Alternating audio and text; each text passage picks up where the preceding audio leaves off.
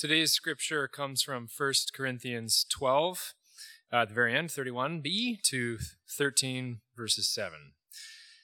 And I will show you a still more excellent way. If I speak in the tongues of men and of angels, but have not love, I am a noisy gong or a clanging cymbal. And if I have prophetic powers and understand all mysteries and all knowledge, and if I have all faith so as to remove mountains, but have not love, I am nothing. If I give away all I have, and I deliver up my body to be burned, but have not love, I gain nothing. Love is patient and kind. Love does not envy or boast. It is not arrogant or rude.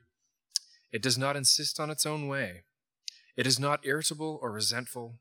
It does not rejoice at wrongdoing, but rejoices with the truth. Love bears all things, believes all things, hopes all things, endures all things. You may be seated. Well, as you're being seated, welcome. I'm Heath. I'm also part of the team here at Christ City.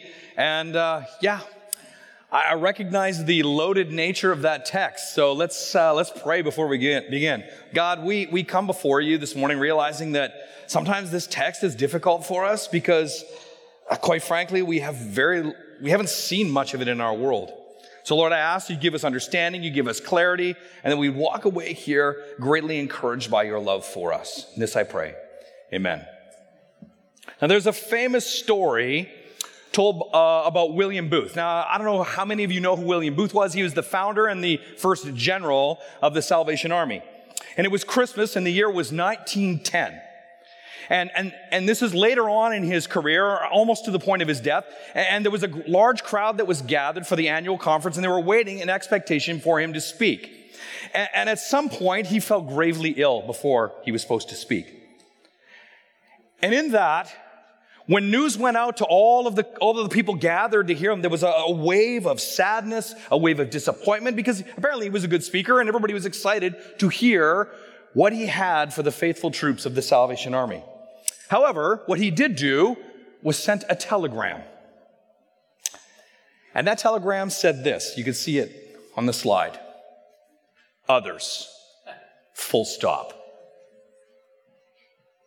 Now, there's something remarkably profound about this word. Booth took his 50 years of ministry, serving the least, serving the lost, giving everything he had to proclaim hope to a broken and dying world, giving them life through Jesus. This man spent his whole life serving the least, the lost, and the broken of British society. Everything that he did, from proclamation evangelism to going into bars and pubs and retuning secular songs with Christian lyrics, he did everything, tried everything. All of this distilled into one word: others. This word others encapsulates the outward thrust that Booth saw and understood what it meant to be a Christian, to live and to work and serve in this world. And I don't think he's wrong. Others, full stop. William Booth essentially restated the outward thrust that Paul says here to the church in Corinth. This word others puts flesh on what Paul discusses as love here in our text this morning. So Christ City, in all of 1 Corinthians, and particularly in chapter 13, how are we to interact with others, Christ City? Love, full stop. What is most central to the Christian life and faith, Christ City?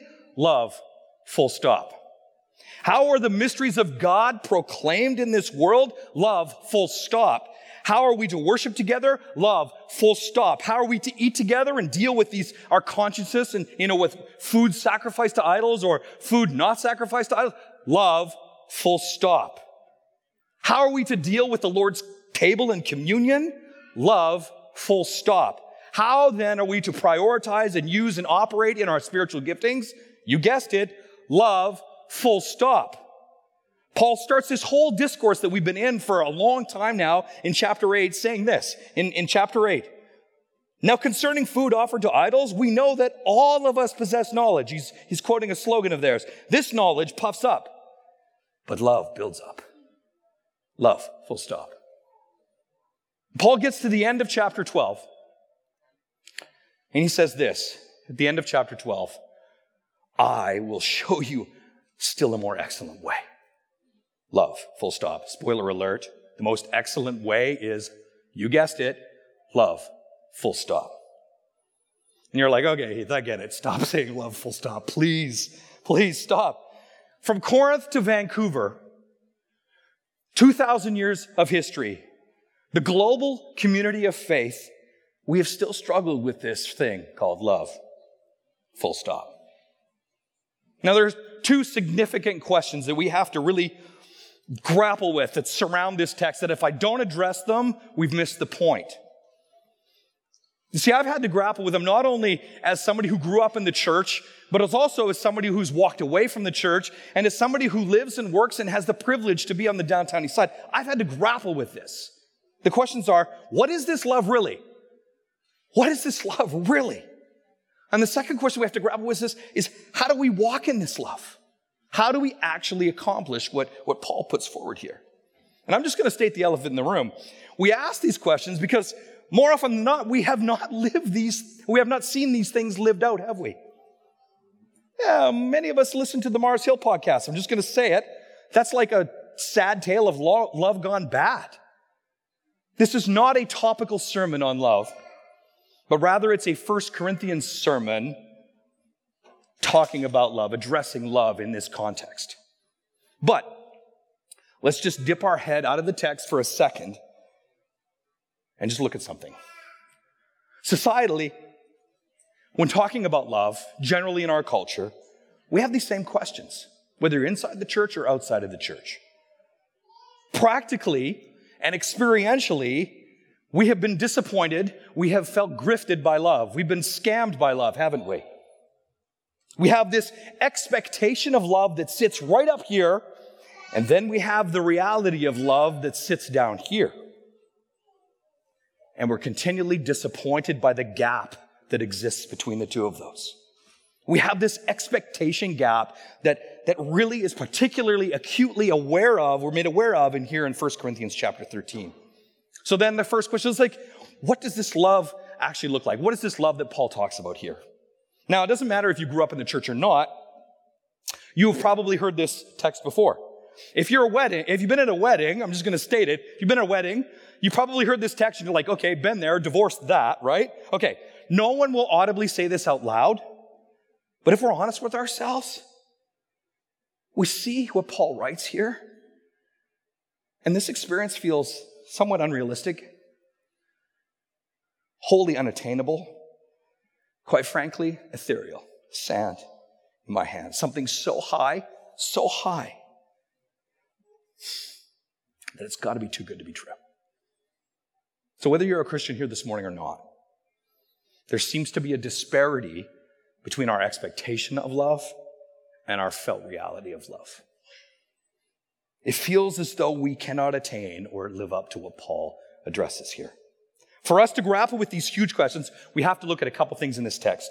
Paul shows us two things. One, the necessity of love. And the second thing he shows us is the nature of love. The nature of love. Probably is because we have a distorted view of what that it really is. So, point number one. So we all have this unmet expectations.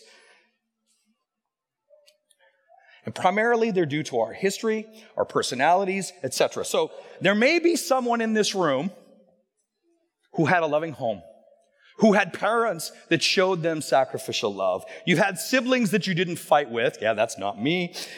You've had relationships that have gone well, and you've actually seen this worked out. And there's this gap that I'm referring to doesn't really exist at all. But let's just face it, if you're that person, you are the unicorn in the room. Okay, you can laugh, it's okay. Sometimes, some of us, in order to protect ourselves, we jettison this idea of love. In fact, we live our lives functionally in a post-love reality. We become like love hermits. We hide ourselves, we bury ourselves, we put so much armor, we hunker down to weather the storms of love around us because these emotional storms, they hurt us. You see, there's been so much pain that in context of love that it's just too real and we can't handle it. So we emotionally close ourselves off. In other words, we don't put ourselves in a position to receive love, and therefore we actually can't give love.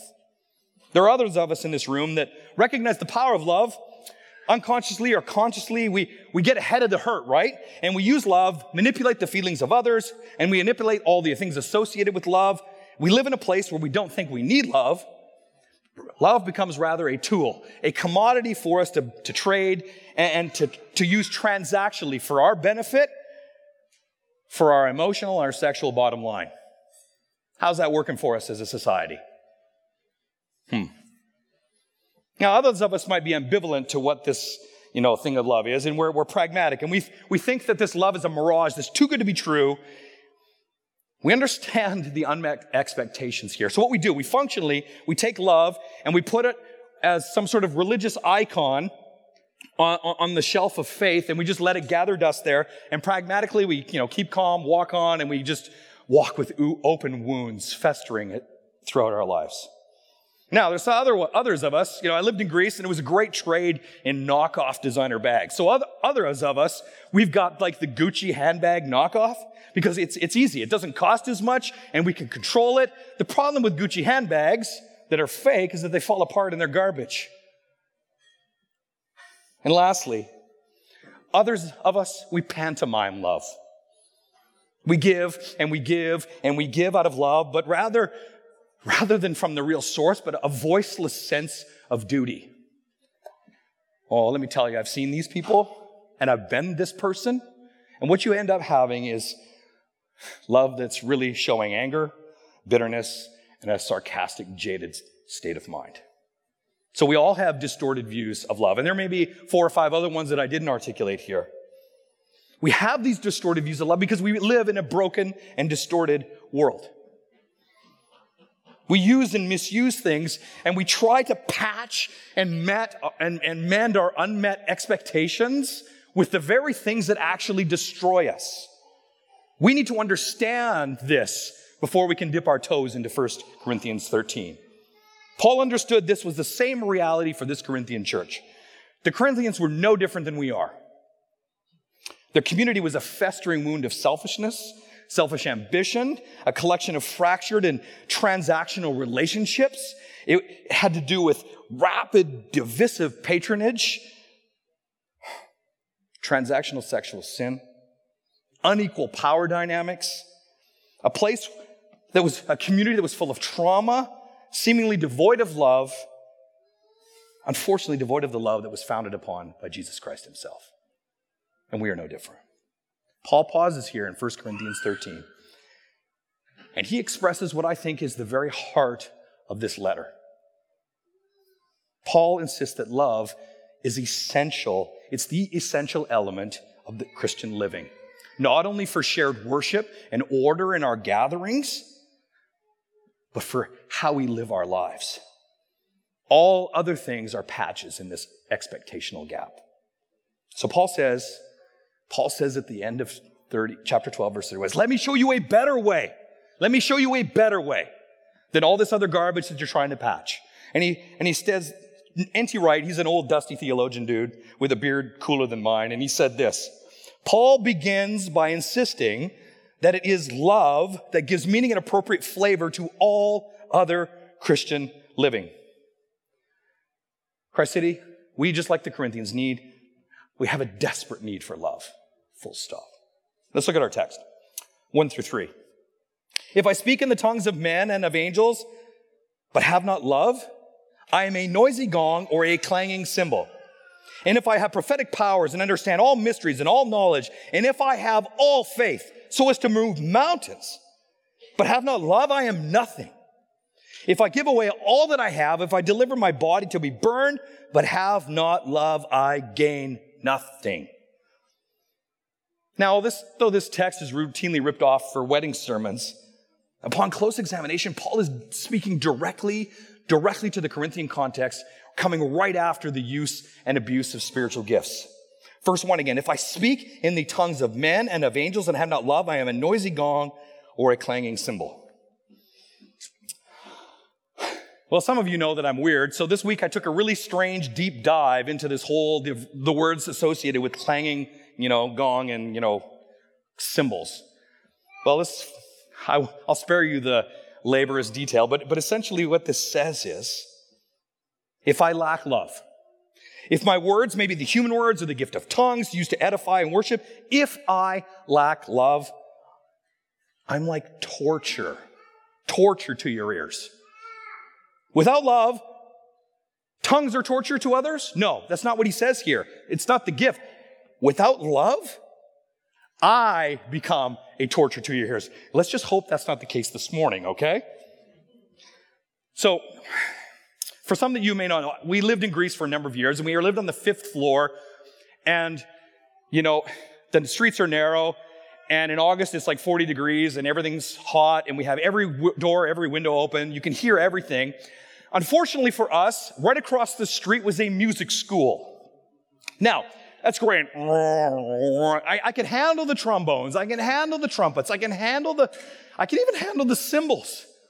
What I couldn't handle was this.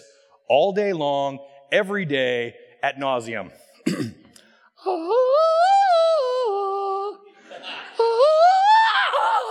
And I'm like, no, God, no, please make it stop. I was like peeling your fingernails off. It was literally torture. Literally torture. That's what Paul says here. Without love, I am the notes of dissonance. I am the scales off key repeated for hours. I am the noisy gong. I am the clanging cymbal, the very essence of torture. So let's continue. This is fun. Verse 2. And if I have prophetic powers and understand all mysteries and all knowledge, and if I have all faith as to remove mountains, but have not love, I am nothing. Nothing. So Paul, at the beginning of verse 31 that we didn't read, he says, people of Corinth really earnestly desire the higher gifts.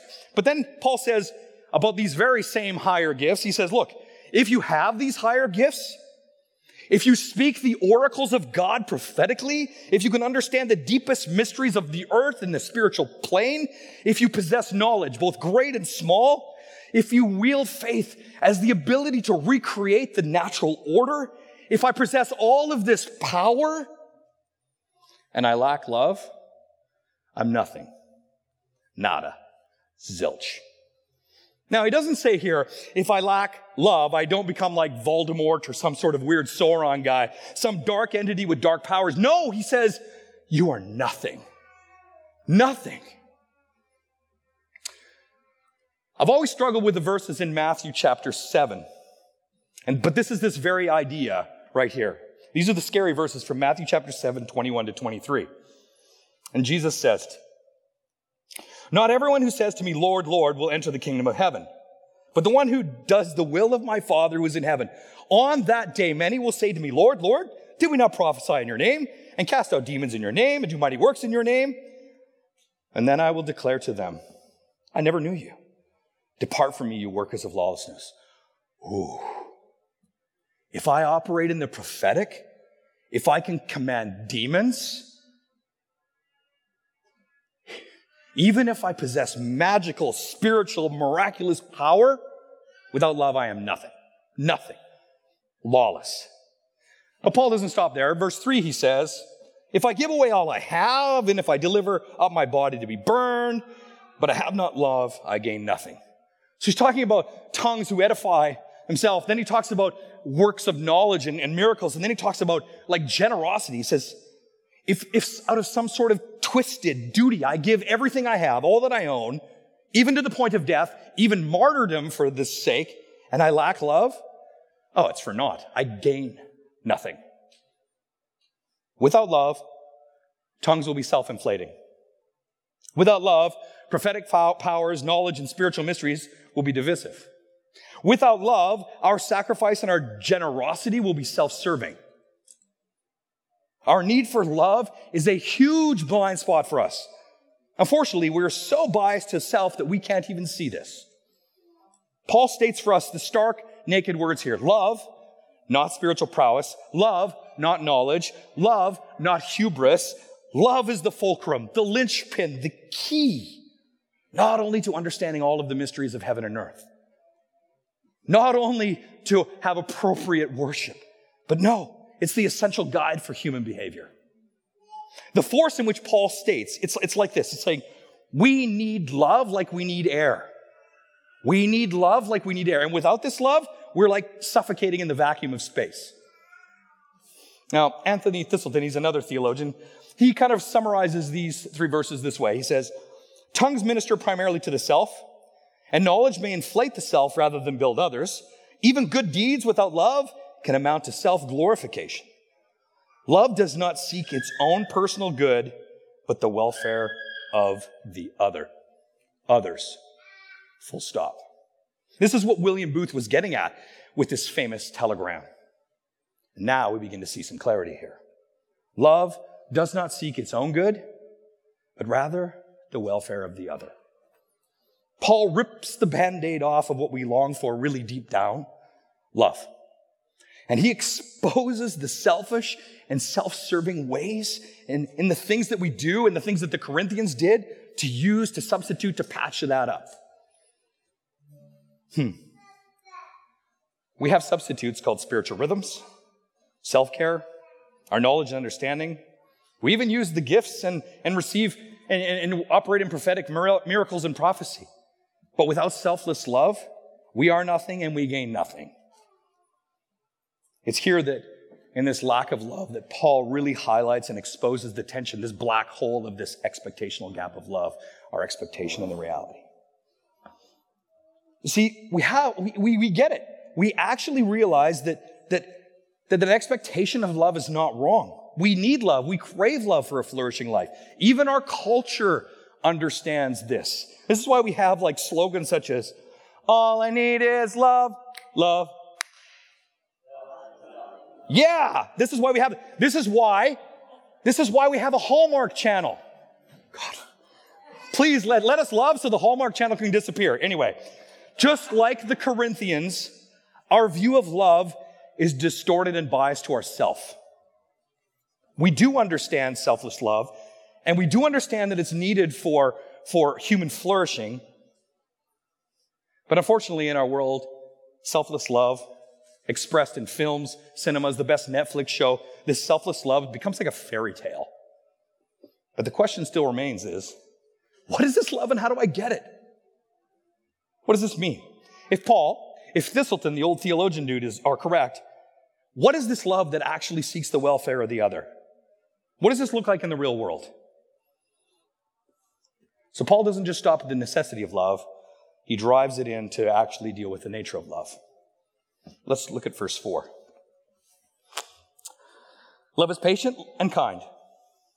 Love does not envy or boast. It is not arrogant or rude. It does not insist on its own way. It is not irritable or resentful. It does not rejoice at wrongdoing, but rejoices with the truth. Love bears all things, believes all things, hopes all things, endures all things. How many of us find this list super duper intimidating? Yeah. And right about now, you're thinking, okay, I'm going to go get the kids now and leave because this isn't going to get any better. How can I ever possibly live up to this ideal? Well, I hate to be the harbinger of bad news, but it actually gets worse.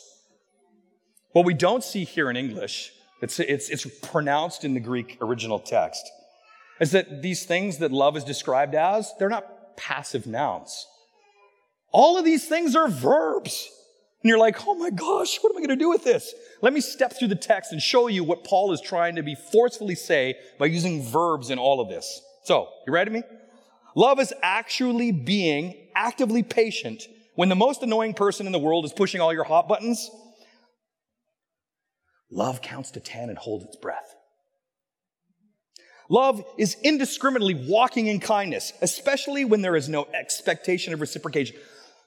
Love gives the last $5 you got in your wallet to the guy who's grifting you, who's panhandling. Love walks intentionally into kindness when we know we'll probably suffer for it. Love is not dependent or expectant of equality. In other words, it doesn't envy when we get the short end of the stick, and it certainly doesn't boast or gloat when we have the upper hand. Love does not self-promote.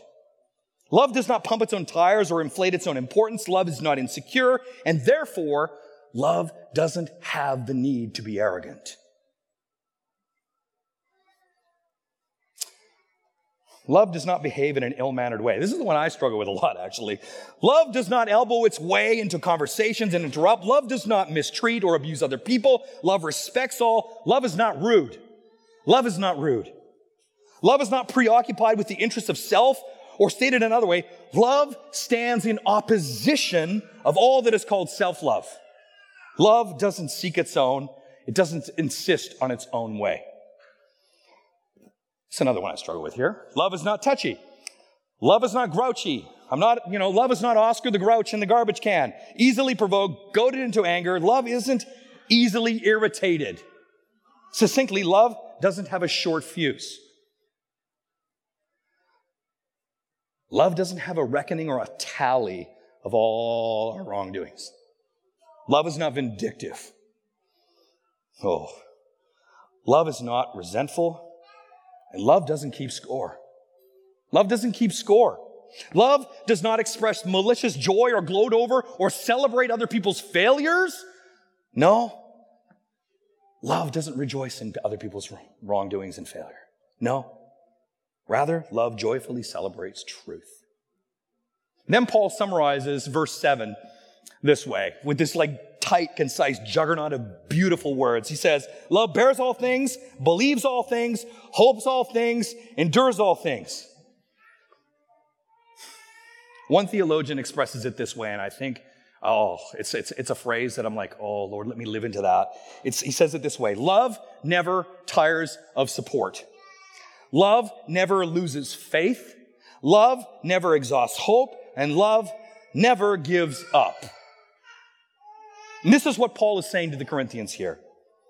Anthony Thistleton again, he says, love decenters the power interests of the self and of its peer group and recenters them on the other, primarily in God, but also in the other person, disengaged from self-interest. Whew, that's hard. This is exactly the nugget that William Booth said when others, full stop, mic drop.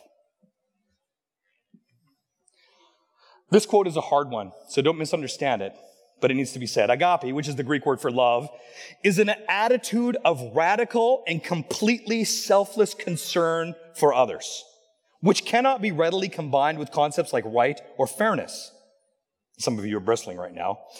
Both which imply that the person has certain legitimate claims for himself. Agape, or love, by contrast, requires that in relation to the other, a person goes the whole way in their direction.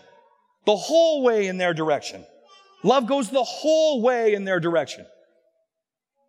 Others, full stop. Now, do not misunderstand this quote about legitimate claims on the self to human rights. Human rights exist in this world because this kind of love that's described here doesn't really exist in the world. It doesn't exist devoid of power and exploitation. That's lacking in our world. Christians over the course of the centuries have advocated for human rights. Why? Because this is an outworking of these very verses right here. So, rant over. Paul says that in love, I don't get to reserve, I don't get to protect some part of myself, but rather, selfless love goes the whole way in the other's direction. This is what love is.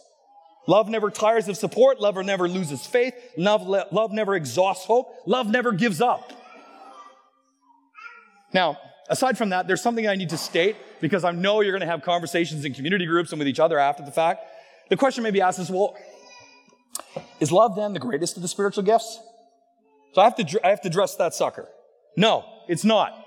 Paul says here, he's not calling love the greatest spiritual gift or the highest gift, but rather love is the means by which all of the other gifts operate. It is meant to be the way of life for a Christian. It's the norm. It's the guide to exercise all the gifts.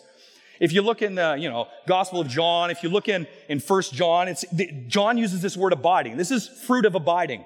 That's what love is here. In Paul, actually, in Galatians 5, he calls this type of love the fruit of the Spirit. Not the gift of the Spirit, the fruit of the Spirit. Love is the base operating system. The gifts are like programs or applications that operate in that operating system, if that makes sense. Okay, back to our text. The answer to our question, what is love? Paul restates this. He says, love never tires of support. Love never loses faith. Love never exhausts hope. Love never gives up. I acknowledge that you probably walked into the room, and when you heard this, you're like, Heath, are you insane? You just made things worse. You just increased the expectation gap. You do not know, Heath, how I've been hurt this week. You do not know. If love goes in all the way in the other direction, I will be taken advantage of. Who can live like this? Who can trust like that? I can't do my job like that. If I do, I'll be walked over. I'll be passed over promotion. I'll be exploited. I'll probably get fired. Heath, I might as well give all that I have to a Nigerian prince sitting in a room somewhere, because it'd be better to do that than to live this way, because I'm going to lose everything anyway. Or you might say, Heath, I can't parent like that. Have you seen my kids? Yeah, I had two of my own. I get that. Heath, I've been in a relationship with this expectation of loving in that way, but I have to protect myself. I can't do that. This kind of love is emotional suicide. I'll be hurt worse than I already am. There's no way I can live my life loving in this way. I can't do this on my own. Well, Christ City, welcome to the full clarity of the expectation gap. We desire to receive this kind of love, don't we? We read this and our heart burns. It yearns. We know we need it, but we feel ill-equipped. We feel powerless to walk out this love, and we are unwilling to give all of ourselves to the other. And in doing so, we can't do it because we understand one certain thing, that if we do this, it will cost us absolutely everything. It will cost us everything. And I can attest to struggling in this tension. Heath of 15 years ago is a different Heath today. But that's Paul's whole point here. It's Paul's whole point. In and of ourselves, we can't actually live this out. We can't operate biased with this kind of love. See, our bias is self. Self-protection, self-promotion, self-preservation, self-love. We are enslaved to ourselves. In order for us to actually love in this way, Paul articulates that we actually need something to free us from our enslavement. The Corinthians were struggling with this very issue. And this is why Paul starts the whole letter in chapter 2 with these words. Chapter 2, verses 1 and 2. He says, "And when I came to you, brothers, I did not come proclaiming to you the testimony of God with lofty speech or wisdom. For I decided to know nothing among you except Jesus Christ and Him crucified." The solution to the question of how do we get this love? The answer to that is in the person and work of Jesus Christ and Him crucified. You see, in 1 Corinthians 13, that's assumed knowledge. Jesus is the only way to fill this expectation gap. In Jesus, we see all the attributes of this love personified. Jesus left perfect love with His Father and was born to abject poverty and filth. He was even a refugee. Jesus lived His life exhibiting the nature of love described to us by Paul here. He lived His life for the other. He died for the other. He was raised to life for the other. He ascended and is at the right hand of God, now advocating for the other. Jesus surrendered His rights. He became a nobody and went the whole way in our direction for the other. Jesus is the very picture of this Greek word agape, which we translate as love. This is selfless love for the other. Full stop, mic drop, whatever you want to do with that. Not only is He an example, not only is He the picture or the expectation that we are to look to, that we're admire, but when we see Him for who He is, we realize there is healing. There is forgiveness in and through Him. He can actually deal with our addiction to ourself. We acknowledge and confess our sin to Him. And when we do that, we are freed. We are freed from our slavery of self and a plethora of other things that we patched up in the middle. Jesus gives us His operating system, capable of loving and living for the other. If you look at William Booth's life, this is what you see. The other. We acknowledge that in Jesus, we are no longer relegated to a nobody status. In Jesus, we are not a clanging cymbal. We are not a noisy gong. No, love is a costly gift of grace that through Jesus, we can walk freely into. Jesus fills this expectation gap. In him, we can exhibit a love that never tires of support because he is there with us. We can operate in a love that never loses faith. Why? Because he is there with us. We can live in a love that never exhausts hope. Why? Because he is there with us. And we can operate in a love that never gives up. Why? Because he is there with us.